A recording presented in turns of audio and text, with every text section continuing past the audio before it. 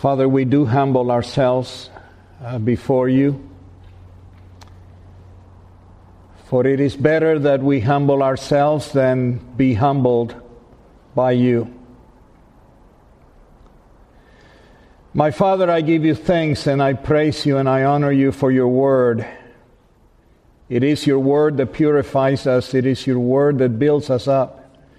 It is your word that corrects us. It is your word that teaches us. It is your word that keeps us on the way, my Father.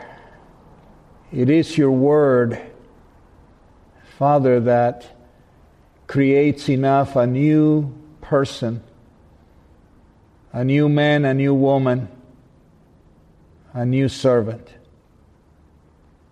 Let your word so penetrate us, Father.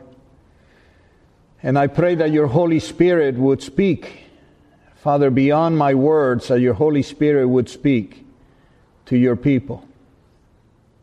I honor you, Father, and I surrender myself to you now. Father God, be with me and let your anointing be with me. In Jesus' holy name, amen. Good morning, everyone. If you would open your Bibles, please. Open your Bibles to the Gospel of Luke. Gospel of Luke, chapter 18.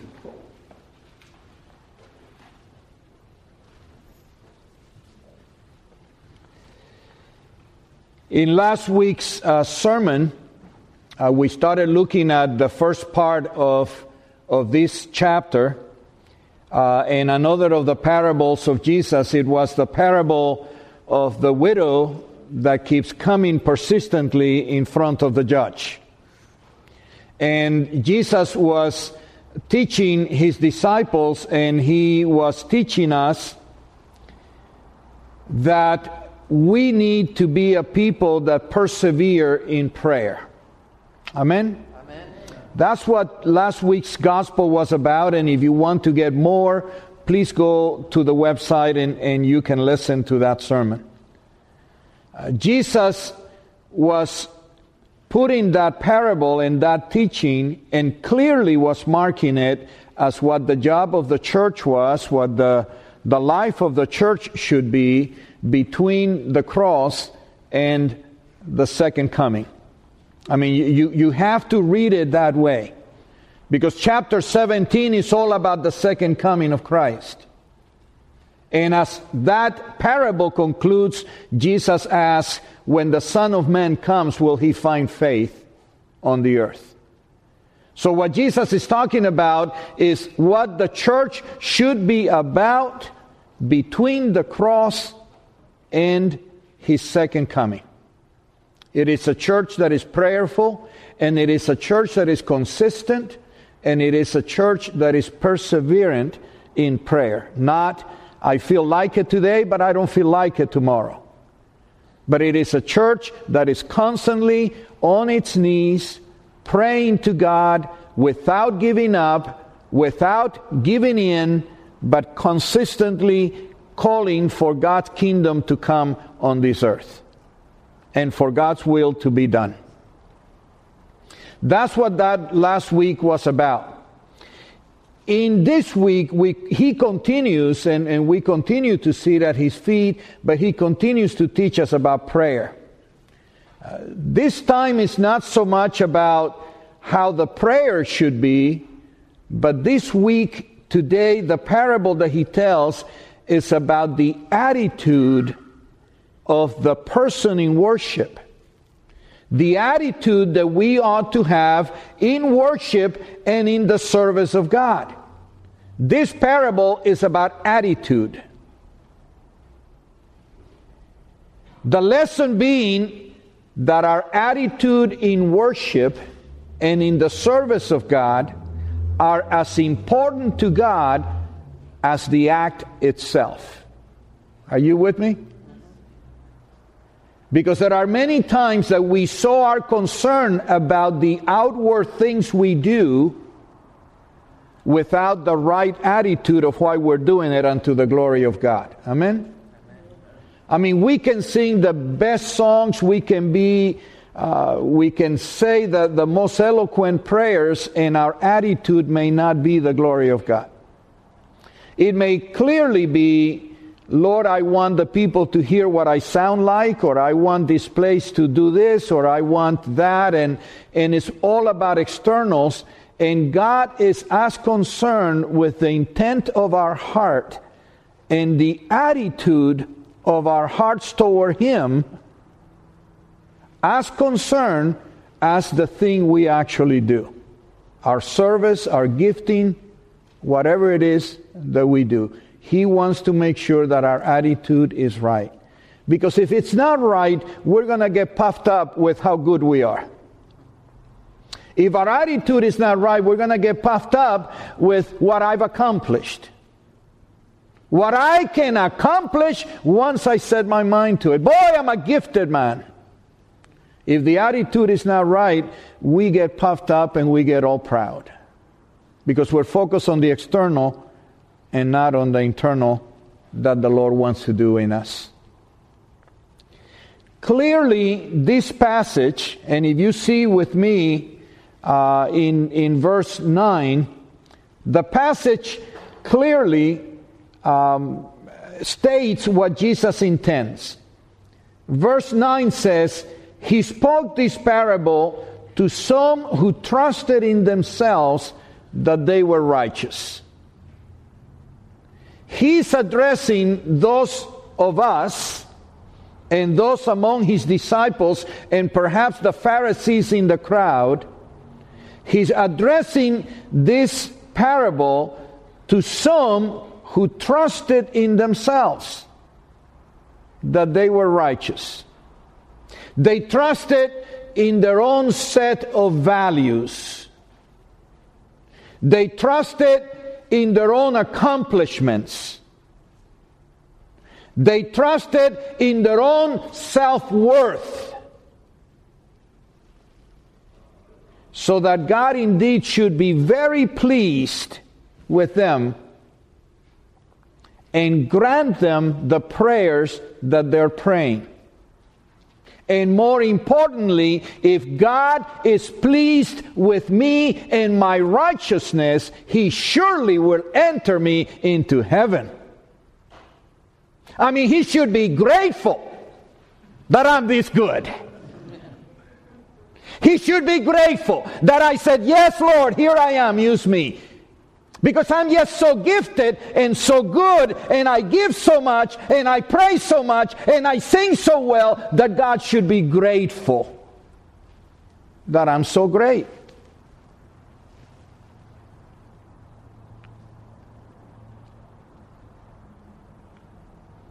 He should grant us our prayers because we're so good. Because we do so much. Because we're so sacrificial. And He should certainly allow us into heaven. Into the bosom of Abraham. Today, there are people, possibly even among us, who believe that God owed them something. That God owes us something because of everything that we do for Him. Because we think of Him in the morning, because we think of Him at night, because we think of Him all through the day. He owes us something. And when God doesn't deliver what we want, those are the people that get so angry at God and wonder, where in the world is He? Lord, don't you know how important I am to your kingdom? And you're not granting me my prayers or making me wait. That's the attitude of someone who feels that he is worth so much within himself. These are the kind of people that he's talking about, to some who trusted in themselves that they were righteous. But the second part of that verse also says that this same self-righteousness, who trusted in themselves that they were righteous and despised others. despised others, put others down, excuse their own behavior toward a fellow human being, excuse their own inconsiderate, judgmental, and unforgiving attitude toward others. In other words, I am worth a lot to God, but this guy is not worth much. Are you with me? Those that have that attitude, I am worth God's forgiveness. This person is not worth my forgiveness. I deserve, but this person does not deserve the same treatment from God or from me. So the parable is addressed to those individuals whose self-value is greater than it ought to be, and by doing that, they devalue other people. Treat them demeaningly, treat them as inferior, treat them as different and as unworthy. I am worthy, but he's not worthy. Not of the same. Because it's about me. Now, not too long ago, I preached to you a sermon on humility, if you remember. Remember the parable of, or when Jesus goes into a Pharisee's house to eat, and he tells the people that were vying for the highest places, and he says to them, you know, sit in the back. If you're worth it, you'll be brought up. But if not, you're going to be taken back. Remember that passage? And I spoke to you at that time about humility. Humility, one of the great practices of the church and virtues of the Christian life. Now, I describe to you humility in this way, and I really want you to learn what humility is about. Humility is the result of the right and correct knowledge of who God is and of who I am. You get it? Humility is the result of the right and correct knowledge of who God is and of who I am. Because when I am willing to acknowledge who I am, the secrets that I know about myself, my inner thoughts, my sinfulness in the past, in the present, and in the future. When I acknowledge my weaknesses, when I acknowledge that I am not all I appear to be, and I acknowledge that before God, and I acknowledge that His pure holiness, there can be no pride in me. Somebody say amen. Amen. Am I right? Yes. When you truly know who God is, in His holiness, in His almighty foreknowledge of all things, in who He is, and you look honestly at who you are, there can be no pride in us. The only thing there can be is a sense of humble thanksgiving to God that He has chosen to love us, and that He has chosen to have mercy on us, and that He has chosen to even give us a part in His ministry. Humility is the result of having the right and correct knowledge of who God is and of who I am. That's humility. This parable that we're going to deal with right now is about humility in the vertical, humility with God and before God, and humility in the horizontal. Humility toward my brothers and my sisters, toward the stranger, and even toward my enemy. This parable is about humility both vertically and horizontally. In this parable, there are two men, two attitudes, two prayers, and two different outcomes. Two men, two prayers, two attitudes, and two different outcomes. It takes place in the Jerusalem temple. Jesus tells the story in the Jerusalem temple.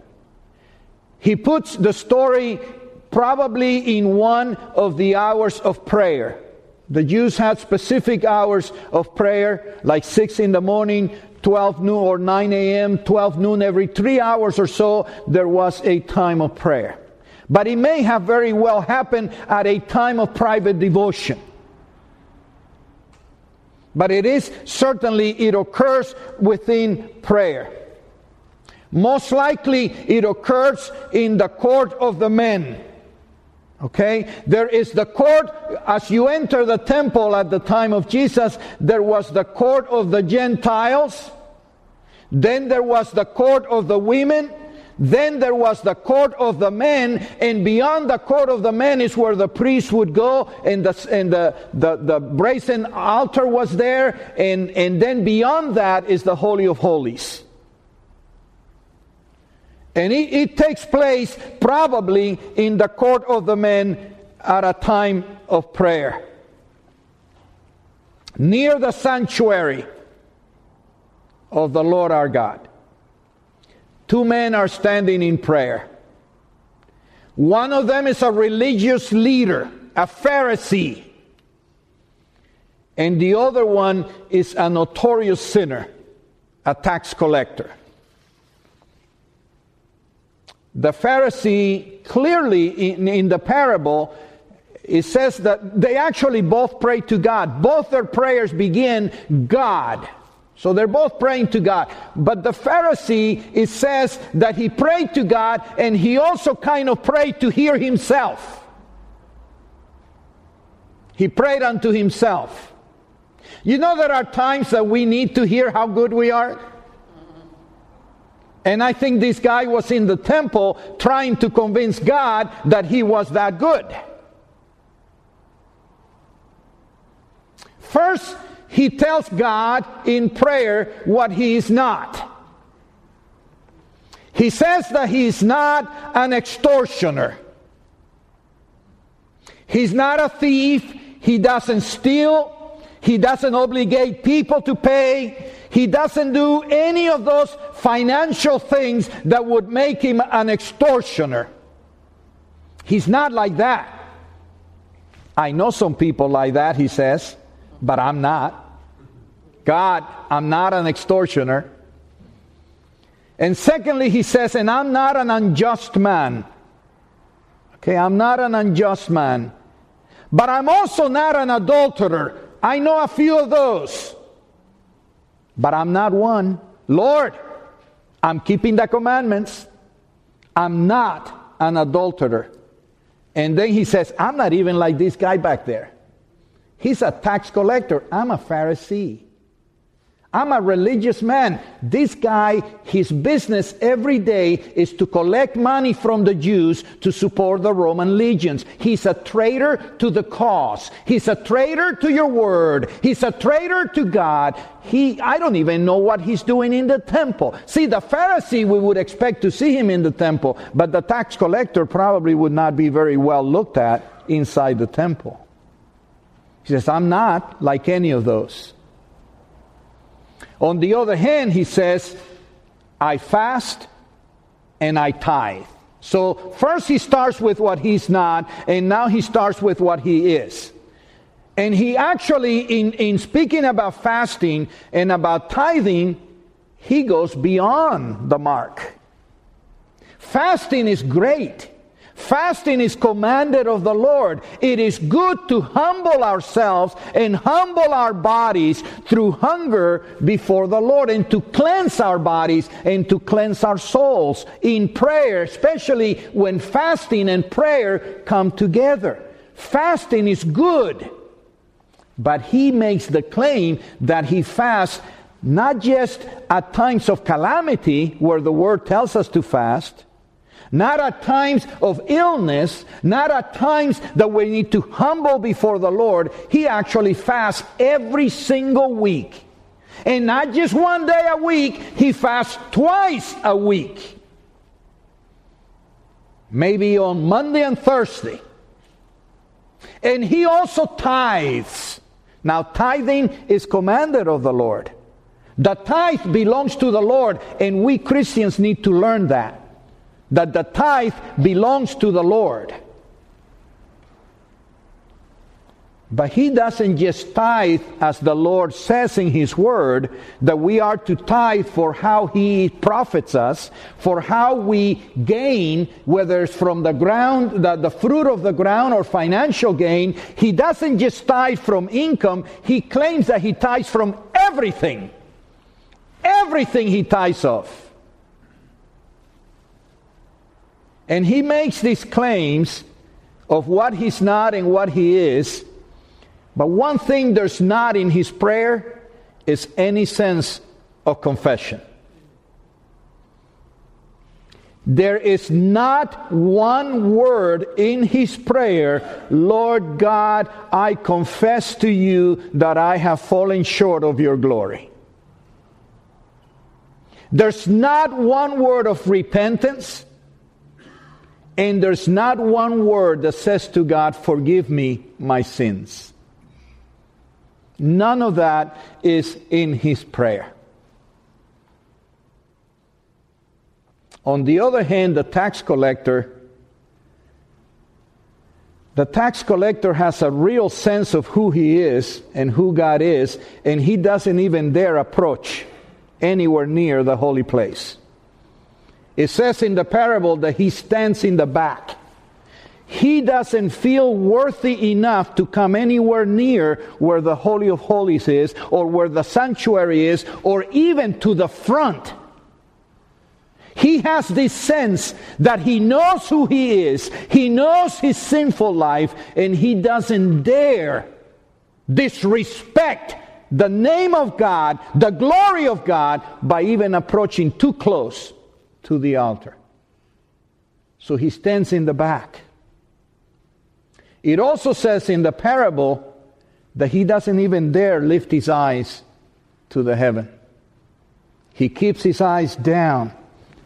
It's a sign of the shame he feels in his heart for his sins. He doesn't even dare lift up his eyes. And then it says that he strikes his chest. He strikes his chest constantly, kind of punishing himself. A sign of contrition. A sign that he feels he is deserving of God's punishment, deserving of God's response to him, that he's deserving, and he punches his own chest in sign of pain, contrition, and sorrow. But his prayer is, God, in fact, I'll read it to you.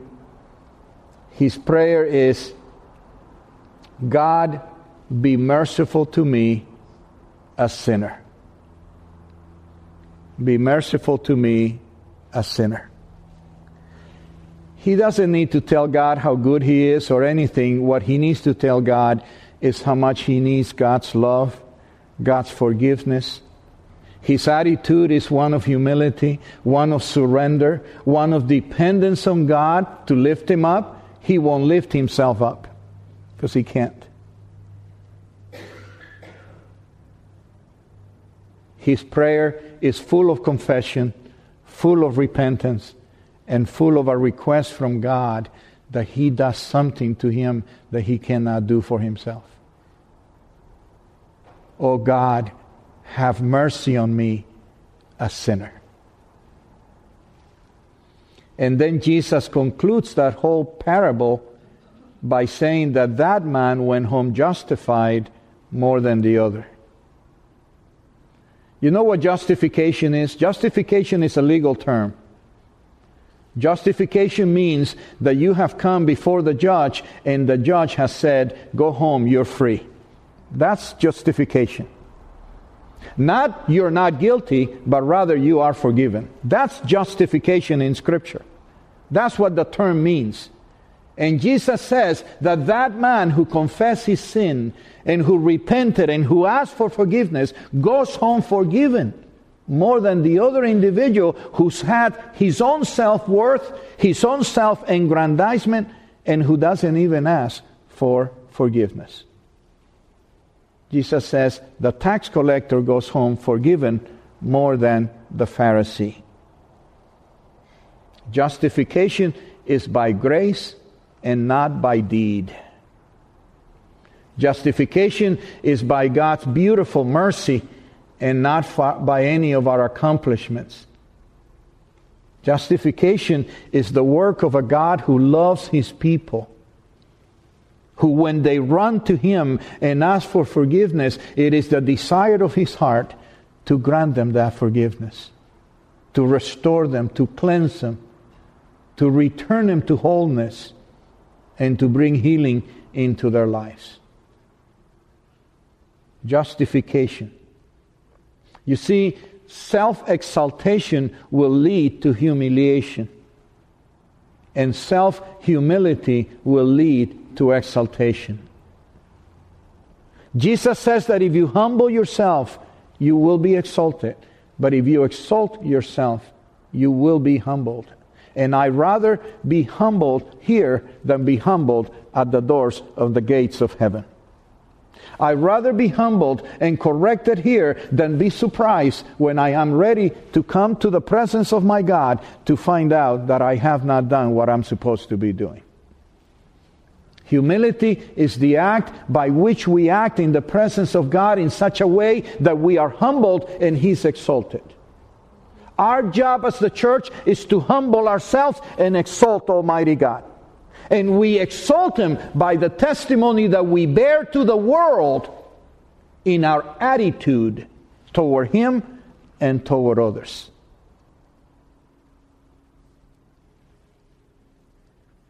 Jesus says that those who exalt themselves will be humbled, and those who humble themselves will be exalted. Now, I think you get the parable, and I don't think I need to go more into it.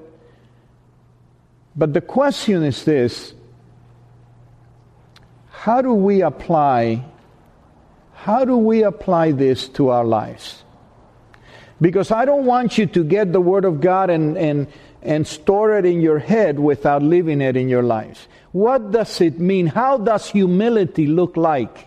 What does humility look like before God and before man? What does it look like? I think, at least to me, it's clear that humility before God is an acknowledgement of my sins.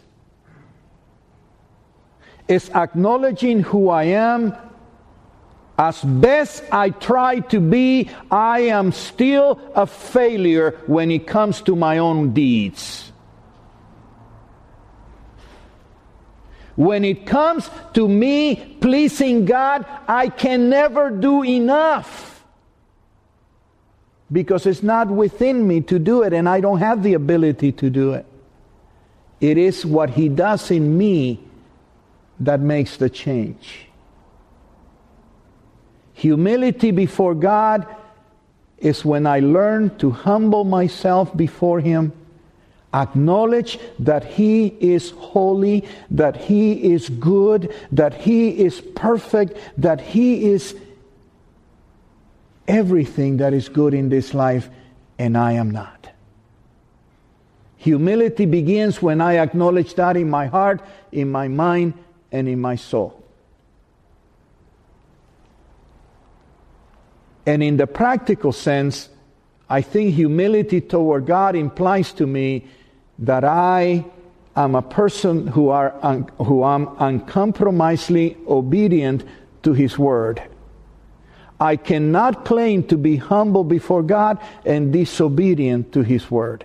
If truly God is who He is, and He is in my life needs to be one of obedience. God's Word is His Word. God has spoken to His people. God has set down the way His people shall live. God's Word is God's will. And for me to live humbly before my God means that I will not compromise His Word to me. And we live in humility by living in complete, uncompromised obedience to the Lord. I can't claim to be humble but disobedient, because I'm not setting myself at His mercy. I am not giving myself to His service. I'm still saying I will do it my way. Humility toward God is an attitude of the heart and an act of obedience in all that I do toward Him. That is the vertical of humility before God. But what does it mean for me to live in humility with my neighbor, in humility with my fellow man? It means that I will not set myself above another person. It means that if I want God's love, I have to give God's love. It means that sometimes I need to humble myself and think of others even higher than me so that I can become His servant. I will never serve another person who I don't think is higher than me. I will become a servant when I consider other people either higher than me or at the very least equal to me. Humility is to consider others better than me and at the very least equal to me. Because until I have that in my mind, in my heart, I will never treat them either as an equal or as someone I should serve. I just won't. It's part of my human nature. Humility in the vertical and humility in the horizontal. If I believe I deserve forgiveness, so does he. So does he or she. If I believe that I deserve God's love and God's mercy, so does he or she. He's not inferior. She's not inferior. She's either my equal or one that I need to serve and wash their feet if I need to, and serve them in gratitude to the fact that Jesus, who deserves it all, has served me. Humility in the vertical and humility in the horizontal.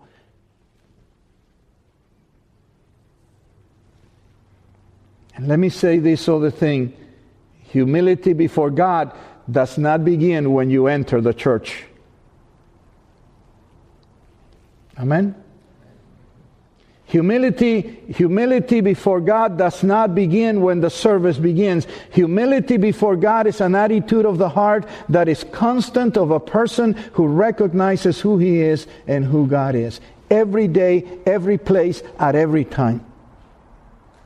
Humility is not something like a Sunday dress that we just put on for Sundays. Humility is a daily attitude of the heart.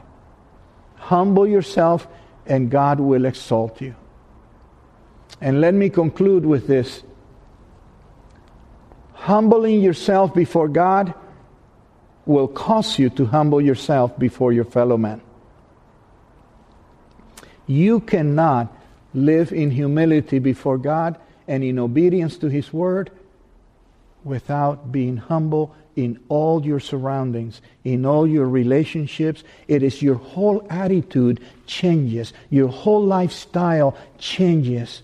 Your dependence becomes the Lord. Your exaltation doesn't come from who you say you are. Your exaltation comes because God says you are. When you humble yourself before God,